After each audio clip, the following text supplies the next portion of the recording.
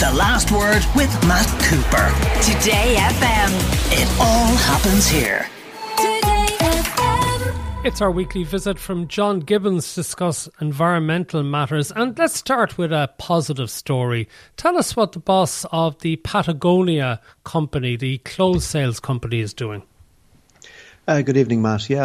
This is a gentleman called Yvon Chouinard. I hope I haven't butchered his name. He's an 83-year-old multi-billionaire. He set up Patagonia about 50 years ago, and he describes himself as a reluctant billionaire. I think it was never his intention to make money, but he's obviously been extremely successful. Now, Patagonia itself has been donating about 1% of its sales every year to environmental NGOs. And, for example, there's a Patagonia in Dublin, in city centre, that regularly hosts events for environmental organisations. It makes its facilities available for free and so on. But basically what Patagonia is about essentially is recognising that we're in a climate emergency. And this gentleman, this very wealthy gentleman, the way he put it, he said, as we begin to witness the extent of global warming and ecological destruction and our own contribution to it, Patagonia is committed to using our company to change the way business is done. And he put it very succinctly. He said, Earth is now our only shareholder. So essentially, billions of euros worth of revenues around this company will now be made available basically to fight climate change. And I suppose, Matt, I haven't heard anything like this. It really is quite unique. And it's because John, he could have sold the business and taken in, some people have estimated it might be worth about $3 billion, and then donated the money to climate activism. But what he's decided instead is to continue running the business even after he's gone as a sort of a going concern, with the profits going to climate action and the business been run on a sustainable basis, which new owners mightn't have done. That's right. He made the point that if he had, for example, if the company had been allowed to go public, there's simply no guarantee what would happen because public companies are constantly under pressure to create quick wins for shareholders and cutting corners. And that also part of course, the Patagonia philosophy extends to their own employees. And I think he's very conscious of his responsibility to the thousands of people who work for the company. So, yeah, the company is staying together. And his point is that even after he slips off his mortal coil, this company should continue to function and be a force for good into the future. But I think it is a remarkable thing because, by and large, billionaires donate. I mean, many of them do make donations, but generally speaking, it's only a tiny fraction of their true wealth. So this is almost unprecedented. I think probably Chuck Feeney, the famous American benefactor for Irish education, is probably the only other example that I can think of where somebody literally said, I need to do the right thing here. And in the case of Mr. Chouinard, what he has looked at and he's been conscious of all his life is the growing climate and ecological crisis. And I suppose he has, in the very literal sense, Matt, he has put his money where his mouth is and said that these revenues will all be concentrated in future on resolving the climate crisis. And as I said, if there were more like him. Absolutely. Why are you such a big fan of zebra crossings, John? Yeah, I guess this experience, Matt, on zebra crossings, for me anyway, comes from driving around France over the years. And I think, for example, I've been in a small town called Ile-sur-le-Sorgue. It's just another small town. And you drive down the main street.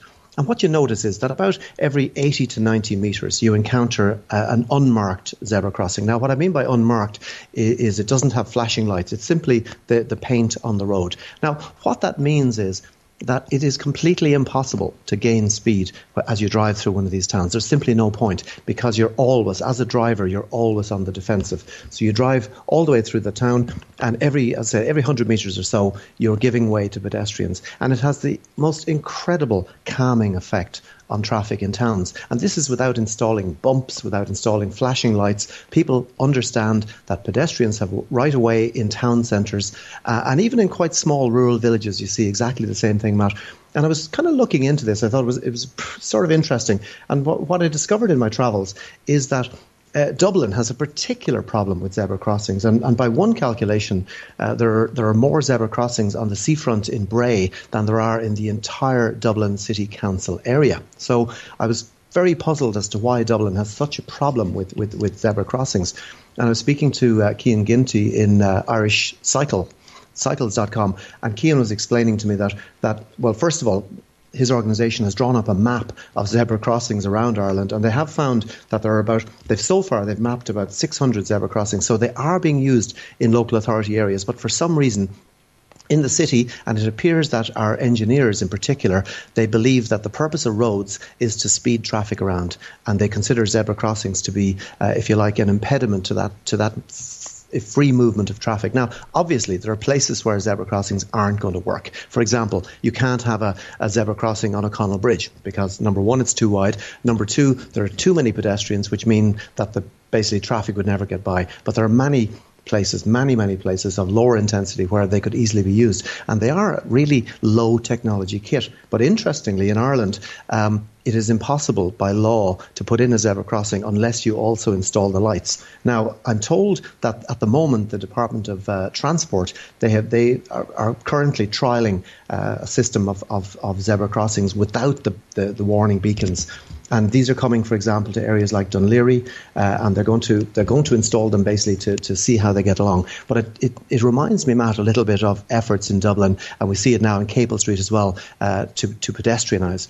Everywhere we get efforts like this, we get this massive pushback from what's called the car lobby at any attempt at sharing the street space with other users. And I'm personally fascinated as to why, for example, in our city centres, where the overwhelming number of people in our city centres are actually pedestrians, yet they have to run the gauntlet for the limited number of drivers to speed from one place to another.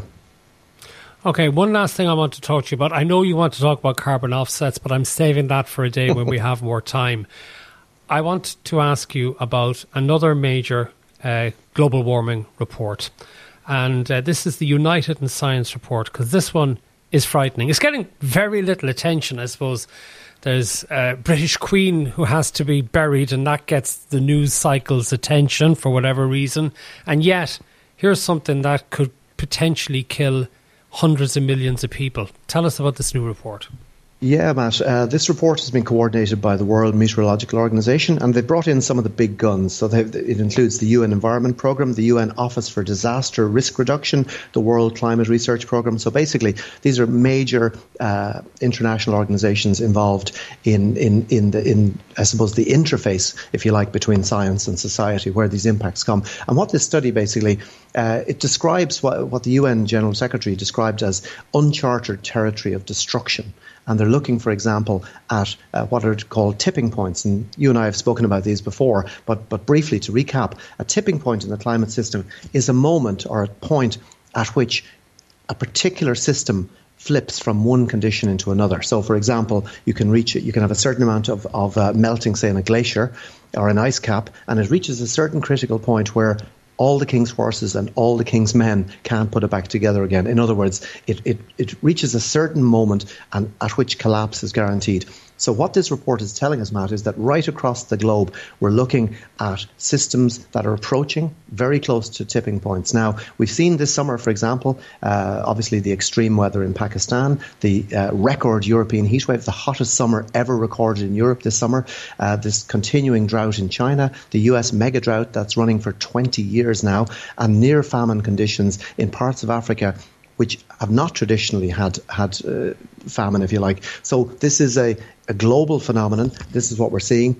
And also, I guess, what's coming through loud and clear from this report is that it is having huge impacts. For example, they estimate right now that the global economy, or economic losses, if you like, are currently running at the rate of about $200 million a day. So this is about $75 billion a year being lost to the global economy in direct impacts. And I would suggest, Matt, that that's probably a gross underestimate. If you look at the damage, say, in Pakistan with a third of the country underwater, I mean, that country alone is probably experiencing scores of billions of dollars worth of damage. So this is really what they're trying to get at. They're also pointing out, Matt, that number one, the past 7 years, going back to 2015, those 7 years contain all of the 7 hottest years on the instrumental record. And that record goes back to 1880. So we know that we're in drastically changed times. And as you said in your introduction, what's on the line here is the lives of millions, tens, even hundreds of millions of people.